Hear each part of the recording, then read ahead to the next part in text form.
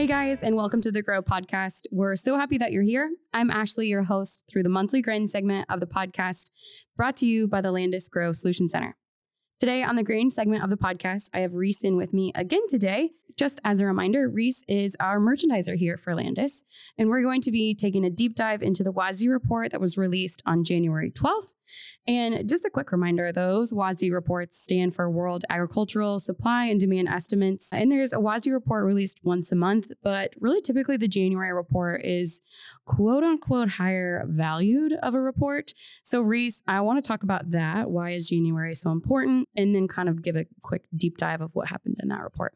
Yeah, so the January report gives us the final production number in the U.S. from the crop that was harvested a few months earlier. So we, in this report, we got a final look at corn yield, soybean yield, and then corresponding production. So that's there's no more estimates for what was produced last fall. That's the number that we're going to trade. That's the number that's going to determine our ending stocks, et cetera. So the other thing that made the report a couple weeks ago so important was quarterly stocks. So quarterly stocks are what they sound like every quarter. The USDA takes kind of a survey of what amount of bushels are on the farm, in the commercial's hands, at the processor, and also in transit. Compiles us all together, and then we can look at that number over time too. So January tends to be a big market mover because there's a lot of information there. You're getting final numbers, which is always a big deal, and then look at what kind of available supply is out there. Mm-hmm. For sure. And I mean, give us kind of a recap, right? It's been a little while here now, but tell us what happened on the report, obviously, and where we've been since then. Yeah, not a great report for the market bulls out there. Pretty much all significant factors came in above estimates. So corn yield, USDA called 177 and change. Nationally, that's the highest it's ever been finalized. Not the highest it's ever been estimated, but the highest it's been finalized. That's a big number when you have a record yield for the U.S. Bean yield came in strong too. No really issues there on the supply side is what the USDA is telling us. So, that makes having some sort of supply rally a little tougher. As far as stocks, those kind of came in line. Everyone kind of knew that going into the report, December 1st stock, so all the census data or the survey data was compiled to be a snapshot in time on December 1st, and then it takes them a month to compile, and they gave it to us on January 12th. But corn stocks year over year are much larger. That makes sense. Farmers haven't moved nearly as much grain year over year as they have really in the past 3 years between harvest and now. And then soybean stocks, actually estimates were lower than year over year, which is kind of interesting because we really haven't been on the same kind of export pace year over year. So, the market was expecting some sort of yield story there. Like, okay, we didn't grow as many beans, so there's not as many stocks on hand. Those actually came in above estimates, so that wasn't great either. And, on that day, beans crashed as much as, they were down like 27, 28 cents per bushel, on that information. So, and then when you take bigger available supply and equal to lower demand, our ending stocks numbers. So that's ending stocks or carry out are kind of used interchangeably. That is on the end of the crop year. So 8/31/2024, how many bushels of corn and beans and wheat or whatever is left in the U.S. ending stocks. That's what that means. And, that's the number. That final number is what the market uses to determine where we at as far as if grains are priced fairly. And those numbers went up. So when those numbers go up, it's not usually bullish for prices. And that's kind of how the market reacted. Yeah. I was at a meeting last week and was listening to the Deputy Secretary of Agriculture here for Iowa. And he was talking about, Iowa had, I think he said like the 5th largest yield report for X amount of history in Iowa. I think it was it 201? Yes. And he said, if we're producing 201 corn in extended period of drought across, the swath of Iowa, what happens when we have a really great year? Produce, still record yields even higher than the 201. His point just being we need a whole lot more of demand. Yeah, that's a great point. The world is getting better at growing stuff. And a lot of that has to do with outstanding seed genetics, drought-resistant crops, weather-resistant crops, wind resistant crops, whatever. I mean, there's a lot of R&D and, a lot of money that goes into seed genetics. And he makes a great point. The last few years, we've seen more significant drought conditions than the previous several years, and we've been going up in yield, not down. So that's, that makes the idea of, it's dry out, maybe that doesn't mean as much for price. So yeah, it's 6 of one, half a dozen of the other. I guess that's, good because you can out yield weather, hopefully, and bad because, you don't want to wish bad on your neighbor, but, maybe your neighbor's crops being poor doesn't impact the price for your grain as much, if that makes sense. Yeah. And I think to your point, right, like the farmer has gotten, I think in order today to be a successful and financially sound farmer, you have to be agronomically sound. I think probably in the last 5 years, we've probably started to weed out some of those farmers that maybe didn't have their agronomics down. And so I think the farmer is really, really good at growing corn and soybeans. I think right now we can really see that the farmer has not been a good marketer. And so I want to go ahead and move into that topic. And I know if you're listening as a farmer, if I just pushed your hot button, I'm so sorry, but we're going to talk through it. Okay.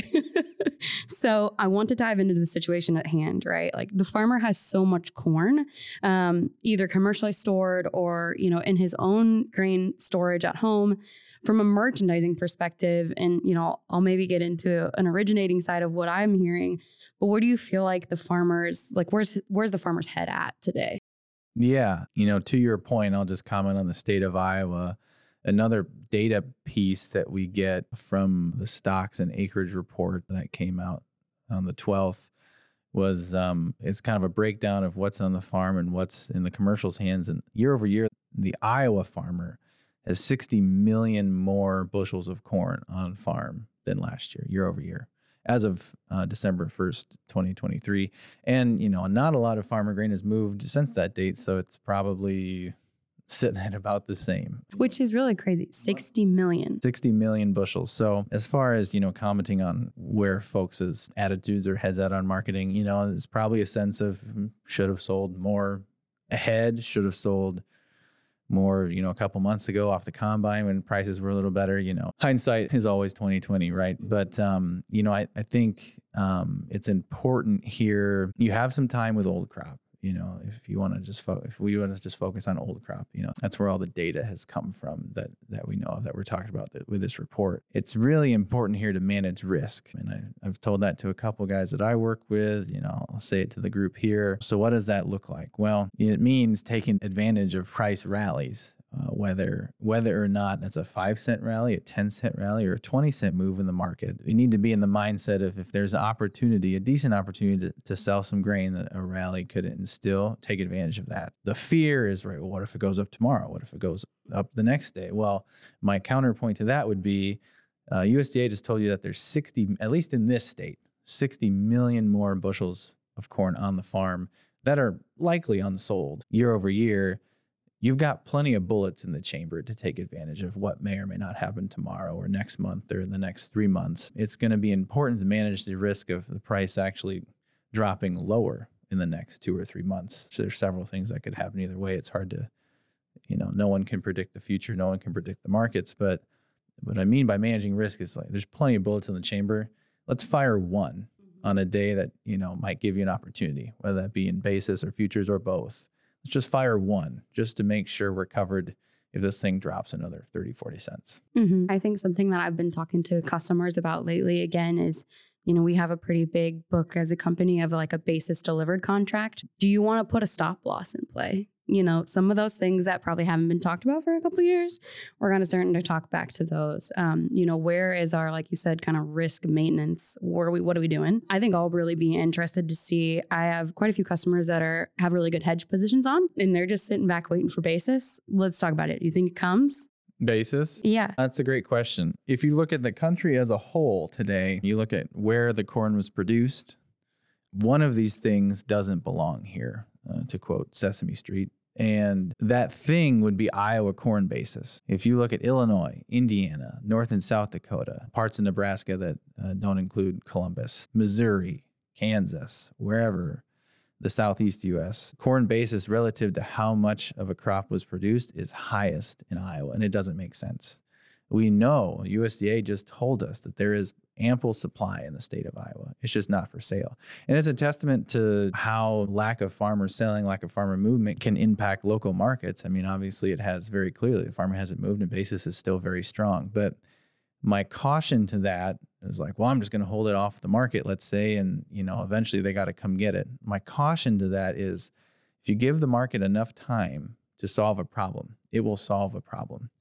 A good example of that was already back in November, we saw corn shuttle trains, 110 cars of corn, move from Indiana to Cedar Rapids, Iowa. That move should not happen. You have to go by a lot of processing, a lot of river terminals, a lot of demand to get from Indiana to Cedar Rapids, Iowa. And that's the move that made sense at the time. It's the farmer holding stuff off the market around the Cedar Rapids area, and the farm in Indiana just getting rid of, chucking their corn because they had so much of it. So if you give the market enough time, it's going to start to solve these problems, and it's going to solve these problems through basis. Also, every day that goes by, in theory, if you have unsold grain, you are losing leverage on that unsold grain, because that's, in theory, one day closer. This might sound stupid, but it's one day closer to next fall. It's one day closer to your neighbor down the road pulling the trigger because he's got a bin warming up or whatever. Okay. So as far as what direction I think basis is going, in my opinion, it's going from here likely lower. Depending on the weather and movement the next few weeks, we could have seen the highs in basis, because everyone is kind of sitting around thinking, well, USDA just told us that there's plenty of supply out here.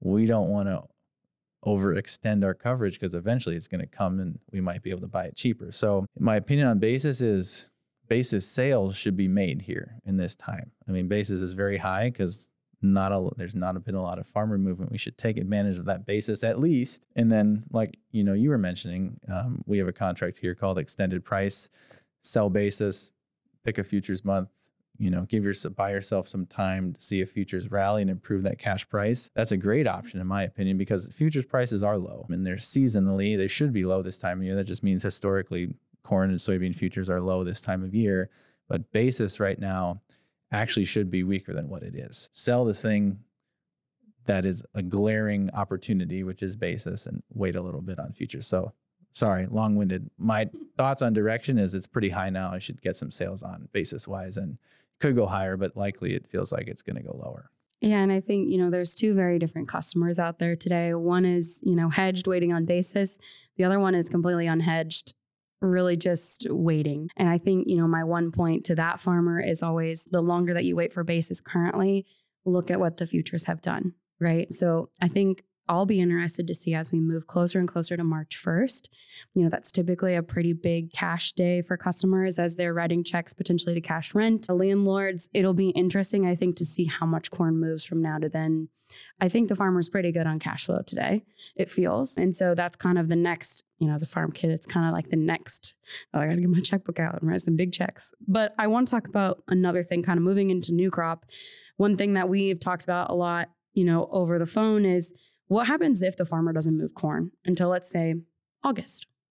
It's a great question. So we would call that a tin can harvest, cleaning out the bins, getting ready for the fall. If you just think about it, if all of the supply, not all, a majority of the supply in the state wants to move 30 to 45 days before harvest, there's not enough processing capacity in this state to chew through all of that supply. And so the risk the farmer has of that happening is that severely impacts the price of corn off the combine this fall. Going back to what I said a few moments ago about losing leverage the closer you get to fall, well, the market cannot bear that kind of execution from the farmer's perspective. So, an ethanol plant, a feed mill, a soybean processing plant, they're going to buy as much as they have to bridge the gap between old crop and new crop. And if all that supply wants to move in August, they don't have to work very hard to bridge that gap. That means they're going to buy what they need. They're going to drop their bid.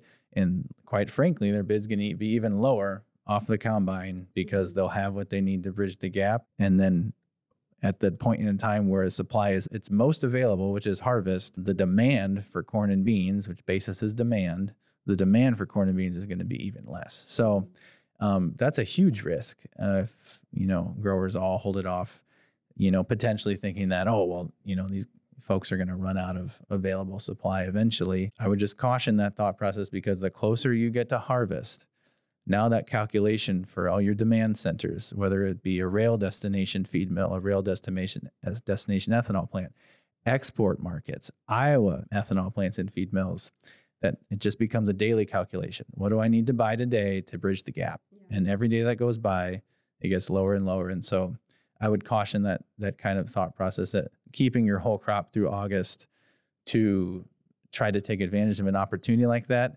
provides an incredible amount of risk. Mm-hmm. Yeah. And it would certainly create an interesting storyline heading into fall, one that I'm not sure I want to see. Well, we haven't seen it in quite some time because supply has been so short. And there's been excellent demand, and the farmer has moved a lot of his grain post-harvest the past several years. The flat price has determined that. The market being inverted has determined that. And it's made new crop basis probably more inflated than what it had to be. I mean, we've seen new crop bids the last several years be very high compared to 5 to 10 years before that, where you're going into fall at 45 under the Dees. And this past few falls, we've been going in there at 20 under, and maybe even better in some instances. If a scenario played out like we're talking about, everything moves in August, we're going back to 45 under the Ds. Mm-hmm. Which I think would be a really hard wake-up call for a lot of customers. It would be different for the last several years. Yeah, very much so. Let's talk about the future. Kind of looking ahead, obviously, we'll have, these monthly WASDE reports come out. But really the next big, as I would say, kahuna is the planting intentions or acreage report, released here on March 28th. Talk to us a little bit about why that is such an important report annually.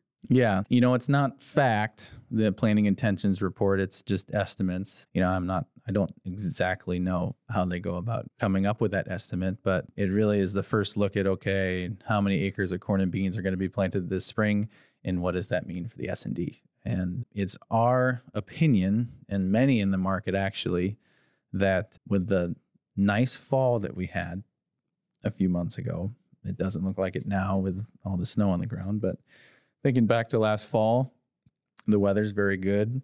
Input prices are cheaper than the year before.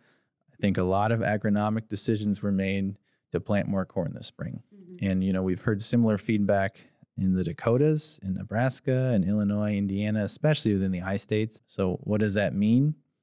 That means that, I guess, as it sits today, the market feels like we're going to get a big corn planting intentions number in March. And that's likely not very bullish for Dees 2024 corn. So from a farmer perspective, my advice or my opinion would be, if somehow in the next 30 days we can rally Dees 2024 corn futures to back around $5, $5.05, kind of where it was sitting pre-2024, probably worth some sales. Maybe not cash sales, maybe just future sales, but sales. You could use OTC products like accumulators too, if you think there should be more out there than $5 or $5.05. But I would, if nothing else, have some offers working here for the next 30 days before that report, because the way it feels today, that does not feel like a very good positive market mover based on what we know today and what our colleagues in the industry think about how their fall went and what kind of inputs went on. Yeah, for sure. I mean, it feels like from my agronomy cohorts it feels like this fall was, I've heard it numerous times, our biggest agronomic fall application ever. And yeah, if you think back, Reese is exactly right. It was beautiful. Really, through Christmas, it was beautiful. And so, I've had a couple customers say, I'm switching some acres away from corn. And I think it'll just be interesting to see, if there's anhydrous put on. Obviously, you've kind of locked in that decision. But I think it'll be really interesting to see if you're a spring anhydrous guy or gal, what do you do? Do you continue to go along the corn route? And I'd be really interested to figure out where break evens are today. And that would be my big caveat is, if you're farming, what is your break even?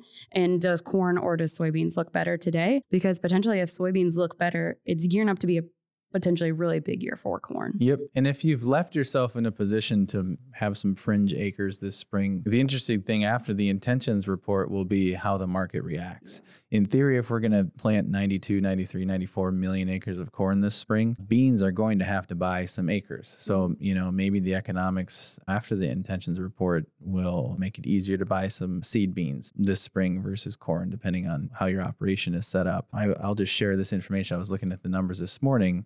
What makes me really nervous about the next 3 to 5 months from a pricing perspective is right now Landis owns less than 1 million bushels of new crop corn. We all know that the grower did not have a lot sold going into the last fall. It feels relatively the same going into this fall. And so I think a lot of the agronomic decisions to go more towards corn had to do with G's corn being above $5. But it's very clear that risk was not managed by actually making sales in that level to justify our economic decisions. So again, all the more reason to have some offers working out there. And again, if we get some premium out of this market, to be a more aggressive seller to manage that risk. Mm-hmm. So you've dipped into, my next question a little bit already as we start talking about 2024 Dees and Nove. So I think the common consensus here is if we get close again to this $5 on Dees futures, be selling some for sure. But as we think about, soybean Nove 2024, any recommendations there for customers really to start thinking about? Yeah, I think I like beans in the teens just because, it's historically a profitable level.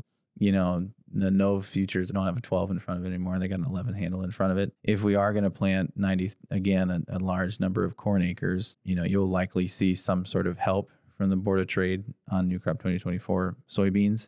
But yeah, if we can rally this thing 50 cents to $1, that's where I'd have my offers working for new crop 2024, just as a base, and then again, if the market needs to buy soybean acres, that should provide more pricing opportunities this spring and summer. So that's what I think on new crop. Did you want to touch base on even getting into March or January 2025? Yeah, I think for sure you seem to be a pretty big advocate of March 2025. So talk through that a little bit and where your head's at, especially I think thinking about how we're in a carry market again, because that's really important. Yep. So big difference. And it's hard to, especially in the state of Iowa, to get into carry mode because the cash market, so all your basis levels at the ethanol plant or whatever, is still inverted. Mm-hmm. And that's, again, because the farmer has not moved a significant portion of their crop like they have in the last several years.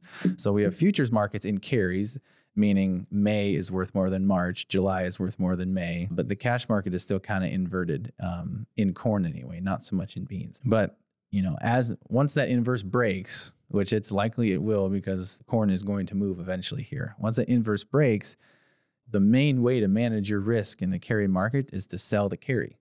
If the market's going to pay you money to hold your grain off from selling today, and you sell in March of 2025 or May of 2025 or July of 2025, or in this scenario, in May of 2024 or July of 2024, the market's literally going to pay you to do that, and you don't need cash up front. That's how you manage your risk. Mm-hmm. And so if you look at next year's crop, and if you look at March 25, May 25, July 25, all those prices are a lot closer to $5 than anything we got on the board in 2024. Mm-hmm. So a nice way to manage your risk, especially if you've got bins at home, is go out there and sell that curve, sell the carry. March 1st, 2025, you're also going to have a rent payment due, right? Yeah. Let's sell some futures out that way and maybe let basis rally next year just at decent price levels because simply they're better prices. The market is going to pay you more to hold your grain off the market. That's a carry. And so selling that carry and managing that risk is how you navigate through this carry style market. That's what the market's telling you should do. The market's smart. The market's efficient. You should reward the market for doing that. Just like in the past several years, we've had the opposite advice. The market's been very inverted. You should have moved, again, hindsight's 2020, but the market was telling you, move all your corn now, don't wait until July. And in most cases, in most years, that ended up being right. We saw the highest prices net of interest right after harvest. Does that kind of make sense? Yeah, for sure. And I think it is. It's been hard for, I think, the farmer to grasp their mind around again, is we have been inverted for quite a few years. And so, if you were a customer this year that had Dees hedges on and you had capacity to put that corn into your bin, you likely picked up 18 to 20 cents of carry just to go from Dees to March, which is huge. That's, typically we always say maybe 10 to 12 after the fees or whatever. So I think just reminding yourself, right, this is how you maybe take advantage of some of that interest cost, or truly why, as Dustin Weiner would say, you built your bins to take advantage of the carry. We're back in that carry. So utilize it, sell ahead. Don't just be putting corn in the bin just to store it, right? Yep. Now there is actual return to space. Yes. Your space has value because the market's paying you for that space. It's paying you again to hold market or grain off the market and sell it later. So to Ashley's point about what happened, what unfolded this year, she's talking about futures, hedges. So, if you had December 2023 corn sold on the Board of Trade and you didn't like the price or you didn't like the basis coming out of fall, a lot of folks rolled those December futures from December to March, and they picked up. The market paid them like 15 to 20 cents to do it. So that's real money just being added on to the value of that futures price. That's trading the carry, that's using your bins, that's all the things we've been talking about. The good thing is we're getting back, prices aren't $7, but we're getting back into that style of market where you can, quote unquote, capture that carry. We can use your bins, but it also requires you to sell the carry, right? So, make a D's 25 sale, make a March 25 sale, things like that can really help you here. Yeah, I think the biggest advice that I would have, right, is know your break even and know when you're going to need cash. Line those two things up and start selling, hedge derived contracts, futures only contracts with us looking ahead. I also think, and I don't want to dismiss this before we go into 2025, but if you do still have old crop in the bin and you're thinking, I've got maybe some quality issues, maybe it's getting, warm. We have Price Later at many, many of our locations. We also have the extended price contract, which both of those contracts would leave your futures open. So, call the grow line, figure out, with an originator, how can you move some of this corn, get it out of your quality risk if you are having some concerns, but there's still potential, I think, to gain on the market too. Yep. Agreed. I mean, we are in seasonal lows right now. Again, I'll keep going back to the analogy. The 6-shooter's full, right? Because not a lot of sales have been made. A nice way to manage the risk and get one of the bullets out of the chamber would be anything you just talked about. Moving grain now to avoid quality risk, setting basis now and waiting for a better day on futures, which is likely, coming. We'll kill the crop eventually and we'll have, some sort of futures rally. But managing your risk that way so you don't have all the bullets in the chamber is going to be helpful. It might hurt a little bit to pull the trigger. Yeah. But it's the right thing to do. And I think emotionally disconnect yourself to a point, right? I always joke with a few of my customers that, would your wife be interested in doing this? Because she is way less emotionally attached than you are. I mean, figure out that we're no longer at those $6 cash flow levels or whatever they were, kind of get over that hump and just like Reese said, kind of make a sale here to, I think, really protect your risk. So last thing I really want to dive into, and I think some of our agronomy partners might get a little squirmy at this topic, is I want to talk about D's 2025 futures. And obviously the reason why I say that is there's not a whole lot of agronomy prices out for 2025. And so you probably don't know your cash flow or your break-even number, but let's talk through maybe getting some risk off for 2025. Yeah. Right now there's not a lot of carry D's 24 versus D's 25, meaning it's not like D's 25 is, 5.5 and D's 24 is, 4.75. They're priced roughly the same. Making a sale definitely would be a lot easier if you knew what your input costs were going to be. But again, it boils down to managing risk. So, for the right grower, being active in D's 25 might look like an accumulator contract, which, because accumulator contracts are an over-the-counter contract, you can call your growth solution specialist to work on those through Landis. Essentially, they're accumulating futures above the market. And the way that does it, and I'm not smart enough to fully understand how they do it, but they do it with options, and options of something called time value.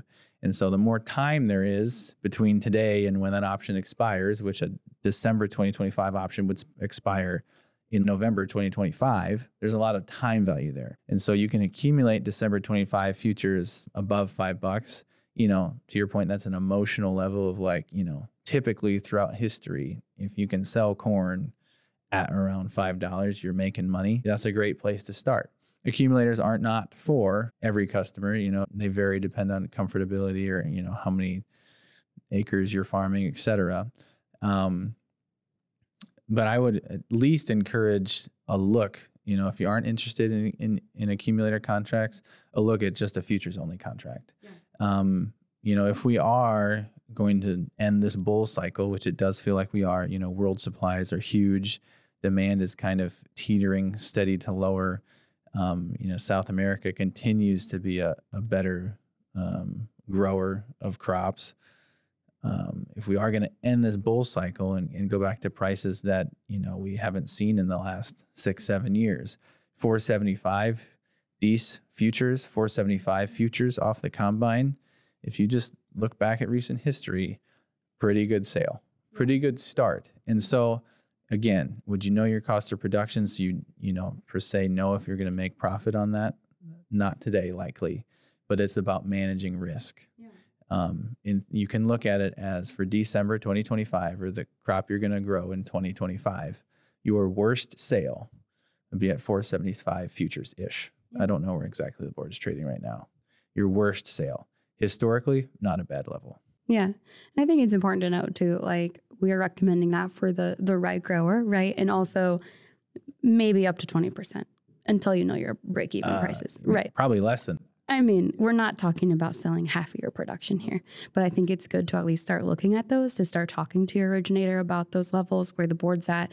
But Reese is exactly right. I mean, I think last week they were within a penny of each other, D's 24 and D's 25. So kind of interesting there. And I think it'll be interesting to see when and how they spread out and, what that looks like. A lot of it will likely have to do with this planting intentions report coming up and how the crop gets put in the ground. Mm-hmm. Okay, so kind of big news here. Just to recap, we've got the intentions report coming out March 28th. Be working an offer. And just a reminder, with our offer system, you're obviously working on the overnight and the day trade, which is really nice because you're likely not going to get a hold of your originator at 1 a.m. So a really great opportunity. And I think with those extended price contracts too, if you are looking to move some grain, but also need some cash flow, we have the opportunity to take some cash advance on those contracts. So another good opportunity to get some things moved. But Reese, I just want to thank you for coming on today. Kind of a nitty gritty conversation here about grain, but I felt like the farmer really needed to hear from, you today to just hopefully get his head aligned a little bit better with all of the crop that's out there. Okay, well, we'll see you next time. Thanks so much for listening.